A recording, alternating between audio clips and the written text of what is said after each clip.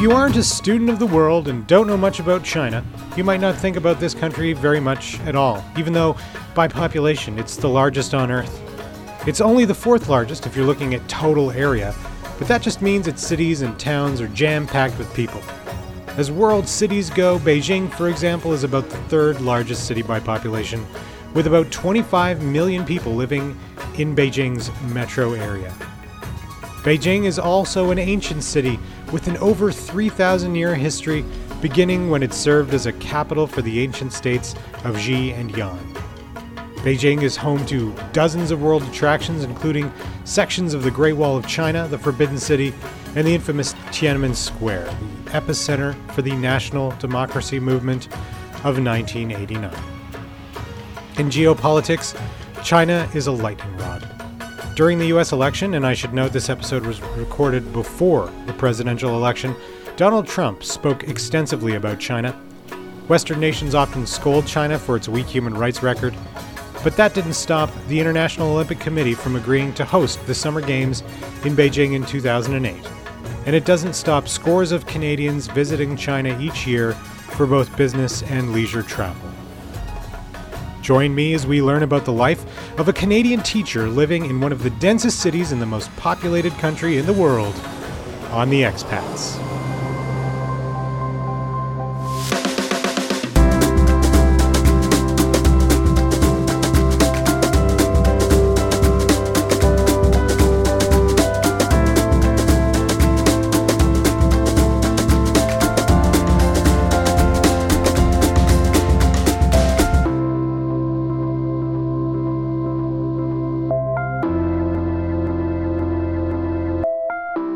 Welcome to The Expats. I'm your host, Adam Rosenhart, based out of Edmonton, Alberta, Canada. Former Edmontonian Maria Tran's expat experience has been a lengthy one, and her arrival in Beijing had a few perhaps unusual preceding steps. Actually, before that I had lived in Korea, and I had met a whole load of friends that were from New Brunswick. And then I left Korea, came home, and was like, you know what? I really want to go travel again. So I ended up in New Brunswick to meet up with friends that I had met, just like a quick little vacation to figure out what I was going to do with my life. And it turned out that their parents were working in China. And I guess it kind of worked out that I got myself an interview and then came to China. So I probably one of the few people that actually went to New Brunswick and found a job, and not the other way around. So yeah, and then I got to Beijing, and I guess I just never left.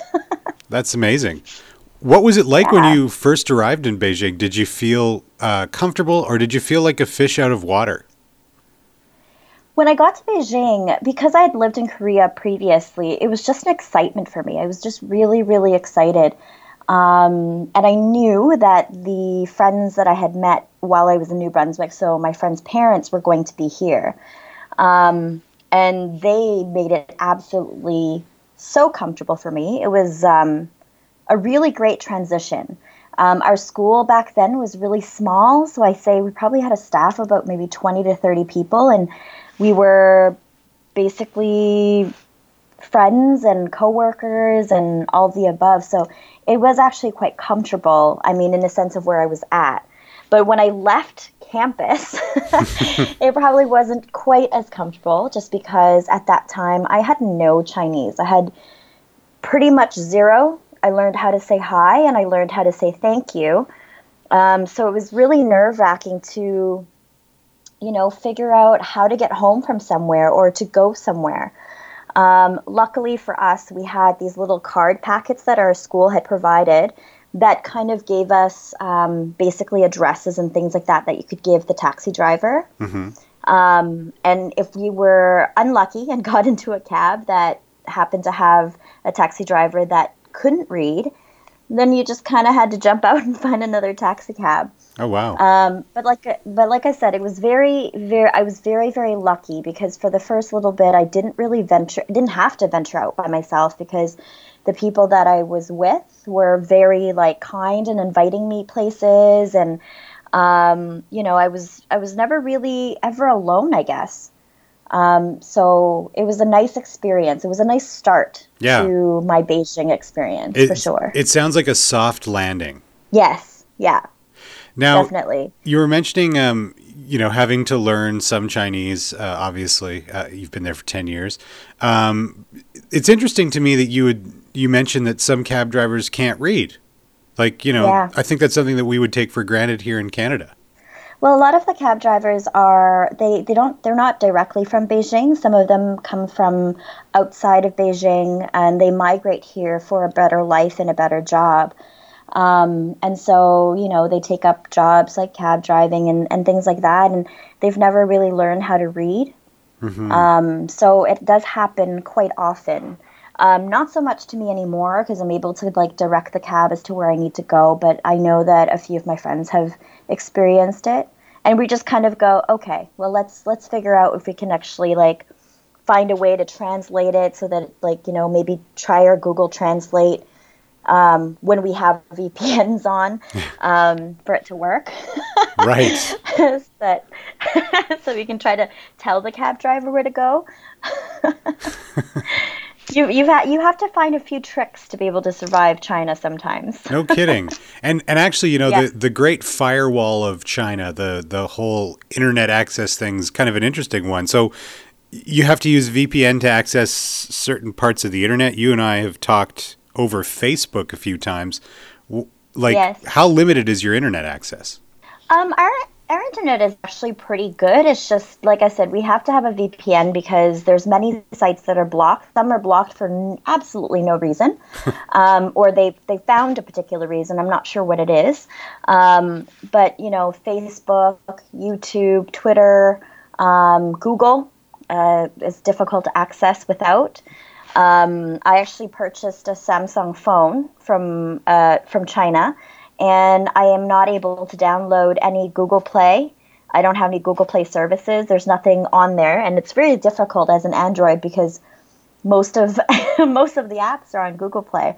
So I've had to try to find my way around that. But yeah, VPN is something that we use. Our school, our school has paid a lot of money because we're an international school to it's called PACnet. So basically what it is that we have an IP address from Hong Kong so that we're then able to access all of the other websites. Ah, okay. Although I'm pretty sure that it's probably monitored. I'm not 100%, but I would assume because it's not something that I don't think is illegal for us to do, but I think there's probably certain stipulations that we have to follow or that has to be maintained. I'm not quite sure what goes on behind that. Yeah.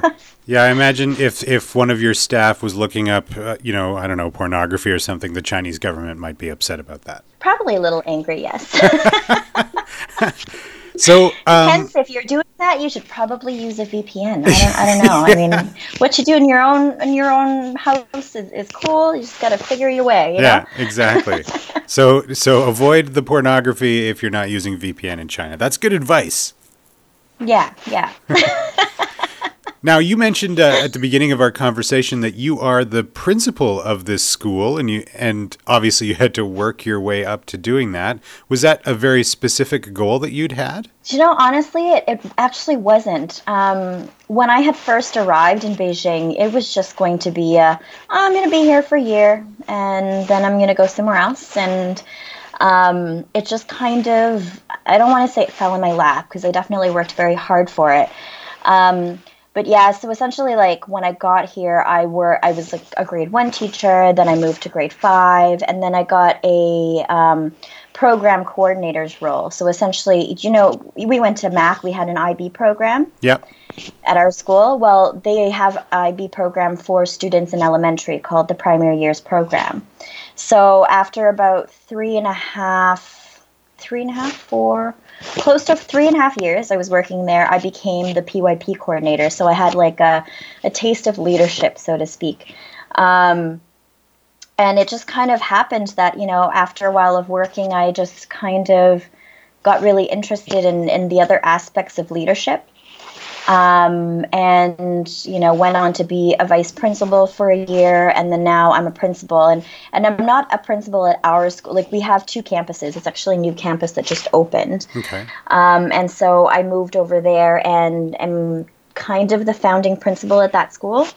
But no, it wasn't something that I've always kind of wanted. And then when it kind of came my way, I thought, I should probably do my master's in leadership, because I've been doing it for a while and should probably learn more things.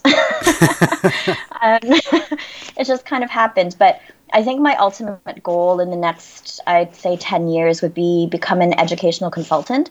And so it's kind of good to learn different facets of a school. Yeah. And be in different roles, so that I can kind of find my niche and kind of work with that and be able to consult and help other teachers in other schools and that develop their programs and things.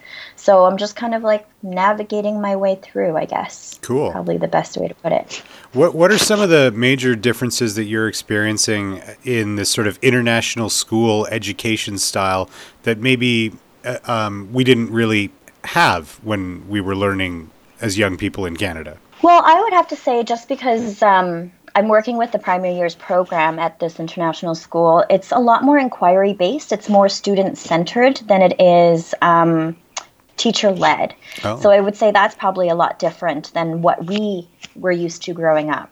There's homework is only given if it's necessary. Students, a lot of it is based on student interest, where we're teaching them skills. It's not a huge concentration on content, because you know what? Kids have information at their fingertips now. They can go on the internet and find whatever they want to find. So we have to be able to teach them the skills to be like, navigate through a lot of the stuff on the internet that may or may not be true, and for them to be critical learners. Mm-hmm. So I would say that's a bit of a difference, but I know that in Alberta right now that it's going towards that way. I know that we have, in Edmonton alone, we have 3 PYP schools, and during my master's there was a document that was sent out where they were discussing Alberta becoming a lot more inquiry-based learning. So I think education's kind of going towards that direction. Yeah. Which is amazing. And that might actually be a trend that's not unique to the school that you're teaching at, but it sounds like it's a global movement in a way. Yeah, well, the International Baccalaureate program is very huge. And I mean, I don't work for them, but I do know that they have a very large following. Like, schools are opening and they're becoming IB every day. So there's thousands and thousands of schools around the world that are becoming IB inquiry based. And I mean, it's one of those things now, because our world is at our fingertips, right? You can go anywhere in the world now. And for it to have education where if I were to go from school in China and then go to Germany, the same methods are being employed. Yeah. Would be makes the transition a little easier, especially for students, because they've already learned those skills. They understand it. And it allows people to kind of see more of the culture, be more internationally minded. So I think it's like definitely a wonderful thing and a very good direction that, at the very least, that Alberta's taking. Yeah. Now, I just want to shift gears and talk about, some of the cultural differences. You said you had a relatively soft landing when you first arrived in Beijing, but there must be some things that you experienced that are just so vastly different from Canada. Are there any of those experiences or those phenomena that sort of pop to mind immediately? Oh my goodness, there's so many to count. Half the time, my friends and I are always like TIC, which is an acronym for This is China. So there's many things that happen that you're just like, okay, I can be really upset, or I can just breathe and just say this is China. I would have to say, like, a lot of the way that they do things is definitely a lot more different than obviously the way that we do things. Sometimes there's a lot of rigmarole, and like there's just things that you're like, if your life would be just a little easier if you just did it this way. But they are very sometimes very inclined in the way that they do things. Sometimes they don't always take a lot of initiative. And I'm not saying that for everybody, but there's definitely things like that. Even the culture itself is obviously different, but coming from Canada, we have a very international place. We live in an international place. So a lot of those things I've kind of seen before. Yeah. But I think that because now that I live in Beijing, I can have a better understanding of why things are the way they are. So, for example, when I lived in Canada, I worked in retail. And I used to have people coming in and bartering with me, and I just didn't understand. No, I cannot sell you that jersey for $20. Like, the price is what it is. But now living in China, I realize that wherever you go, like in any markets and things like that, that's just the nature of what they do. Yeah. They barter. So it's really opened my eyes to a lot of those things. And when you hear stuff like how, the Chinese travel, and people are very upset with the way that they travel and things like that. Well, that's sometimes the way that they are within China. And that's just how they have, I don't want to say have been brought up. Yeah. And they don't know what they should and shouldn't do. But I mean, it's the same thing as if we, went to a different country, we might not always know what the proper etiquette is. So I think it's allowed me to be a lot more understanding. Oh, that's good. I mean, that's what you want these experiences to teach you, right? Yeah. Now, you've been there for a long time. I know that you do come back to Canada and to Edmonton every so often, but are there any things that from your home country that you actually miss when you're in Beijing, other than friends and family, of course? Oh my gosh. You know what? Honestly, living in Beijing, you can pretty much get anything and everything that you possibly need. I'd probably say sometimes I miss a little bit of like Tim Hortons. I might bring back a canister of coffee every now and again. Yeah. It's really funny because I live in China, the land of tea, but I buy a crap load of David's tea and bring it back to China with me. I know it's really backwards. I can probably get it here, but That's hilarious. But no, it's everything that you could possibly need. Like, I mean, I suppose 10 years ago it'd be difficult to find things like peanut butter or anything like that, but now that it's become so much more international, such a hub, that they've done a really great job of importing things. Now, it's definitely a lot more expensive than it would be at home, but it's not difficult to find. Like if I wanted a box of Kraft Dinner, I could go out and buy one. Wow. Like it's not, it's definitely not as backwards. I think a lot of people think that China is, and some places are, like I would say in some of the rural places, you'd have a lot more difficulty finding a box of Kraft Dinner. But because I live in Beijing, it's such a hub that, all of those things that you would need at home, you can find here. Yeah, definitely. So it's just a little bit more expensive, that's all. It's a little bit more expensive, and sometimes by a little, I mean it's a lot. So there are times where I'll I'll have to pack a few extra things to bring back so that I don't have to spend as much money as I would here. And like things like medication, like over-the-counter medication, like Advil and stuff like that, I'm sure I can find here, but it's just so much easier to go to like Costco and buy a bottle and bring it back. No kidding. And stuff like that. But no, there's actually like, you can pretty much get everything that you need, and a lot of it you can probably get delivered right to your door. I don't know if this is an upside or a downside, but McDonald's delivers. So that gives you a bit of a taste of what you can get here in Beijing. Yeah. That actually sounds really dangerous. It is ultimately dangerous, especially at 3 a.m. in the morning after the night at the bar. Usually by then I hope my phone is already dead, so I can't call. Yeah. So now you were in Beijing during the 2008 Summer Olympics, right? I was, but I wasn't. I was here for all of the preparation, but I ended up heading back to Canada for the summer. Oh. I tried to get tickets. It was just super hard. Like, all the lotteries and things, and our apartments at the time when I first moved here, we had to actually move out of our apartments every summer. Really? So we had to pack up. Yeah. And what ended up happening, I guess, was the Canadian wrestling team, or at least one of them, stayed in my apartment while I was gone. No way. So that was kind of cool. If I had known, I would have said, "Can you sign something and just leave it on the counter, and I'll, get it later. I didn't know that.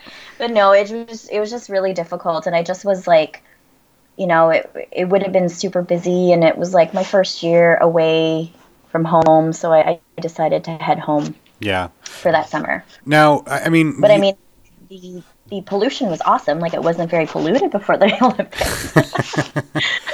Well, I was going to ask, because there's a lot of conversation right now about the impact that the Olympics have on countries and cities. And I wonder if the Chinese people in Beijing feel that the Olympics were a net positive for their city. That's kind of hard to say. I guess for the people that I've spoken with about it, like, they were super excited about it. But I think it's just, it was a lot of money spent, and a lot of the places that were built, like, for example, the bird's nest isn't really being used a lot, There might be a concert there every now and again.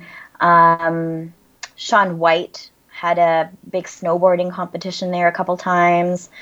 But they're just trying to use a lot of those places and turning them into something that could be useful. Yeah. But yeah, I mean, I think for the most part, they were very proud to host the Olympics. Mm-hmm. So I'm not sure I haven't really heard a lot of negative things, but I'm sure there were probably people that were quite negative about it. But yeah, from what I've heard from people, like, it was a good thing for them. Okay. Now, what about North American? I don't want to say popular culture, but there's an election happening in the United States. Does that news get to you guys, and is it something that people are thinking about or discussing in Beijing? For the expats, definitely. Yeah. We discuss it a lot. We do get CNN and the BBC and some news stuff over here. And we're lucky because, again, I say, like, we live on a campus that gives us satellite cable TV, so we're able to watch that stuff, or we just go on the internet. But yeah, there's been a lot of discussion. I have a few friends that work here that are from the States who are just like reeling, and they're just like, oh God, what is going to happen? This was funny for the first little bit, but it's no longer funny, guys. It's just not funny anymore. But yeah, like, it's just, and I know that a few bars had even had the debates on live, and so a few of my friends had gone and seen that. So yeah, it is a topic of conversation for the expats, for sure. Yeah. Now, you said, the future for you might hold an educational consulting role. Are you hoping to do more world travel? Where do you see yourself in a couple years? Oh, definitely. I do believe I probably will. I'm hoping to do Europe next, actually, because I've lived now in Asia for 11 years, and I'm not quite sure what my future is going to hold for after this year. I'm supposed to be making my decision soon as to whether or not I'm returning to Beijing for next year. But, I've been toying with the idea of going to Europe for a couple of years. And, I think I did it right by living in Beijing and saving up a nest egg so that I'll be semi-comfortable when I move to Europe, because it's not as cheap as it is in Beijing to live. So, yeah, I think probably Europe, possibly Finland, because I know Finland has a really amazing educational system, and it'd be really wonderful to be able to kind of be there and see it for myself. Yeah. I'm not sure if I would be able to be hired in like a public school, but I know that there's a couple of international schools there that, maybe I might, send out some feelers and see what happens. But I think at this point, it's just very up in the air. I'm just getting my resume together and putting it out there and seeing what comes my way. And just kind of leaving it to the world of chance at the moment. But which is nerve-wracking for an A-type personality, for sure. Yeah, but it sounds like no burning desire to come back to Canada and establish yourself here. No, not at this point, to be honest. I've gotten bit by the travel bug, and when you talk about going home, it's really tough. And I don't know, I can't speak for everybody else, but I know when I came home after Korea for 4 months, I had such reverse culture shock. It was not even funny. Mm-hmm. Like, even though I do come home at Christmas and in the summertime, to think about living at home it is quite difficult. It's people, everything has changed. Things have changed. Things that you think would stay the same have changed, and things that you think would change have stayed the same. It's kind of it's kind of a bit of a mind war. And being stuck down in like having a mortgage and a house at this point in my life, I'm not quite interested in that at the moment, and I know that, people are reeling and they're like, no, you need to invest in property. Yeah, you're probably right. But do I have to invest in property in Edmonton? Maybe not. Maybe I'll invest in a property in Thailand. You know, like I don't know. I feel like I'm just kind of like, let the wind take me where it takes me. And, if one day I do decide to go home, then, I'll give it a go. If you're thinking of pursuing your own expat experience, consider following Maria's philosophy, and you'll find yourself living out an experience you didn't think was possible. That concludes this episode of The Expats. If there are any expats you think I should be speaking with, have them email me at info@expatspodcast.ca or send an email yourself, and let's keep building this global network of Canadians living abroad. I've been your host, Adam Rosenhart. If you haven't already, make sure you subscribe to The Expats on the iTunes Music Store, TuneIn Radio, Stitcher Radio, and Google Play. And make sure you leave us a review. That'd be swell of you. Thanks so much for listening, and we'll catch up again in a couple of weeks.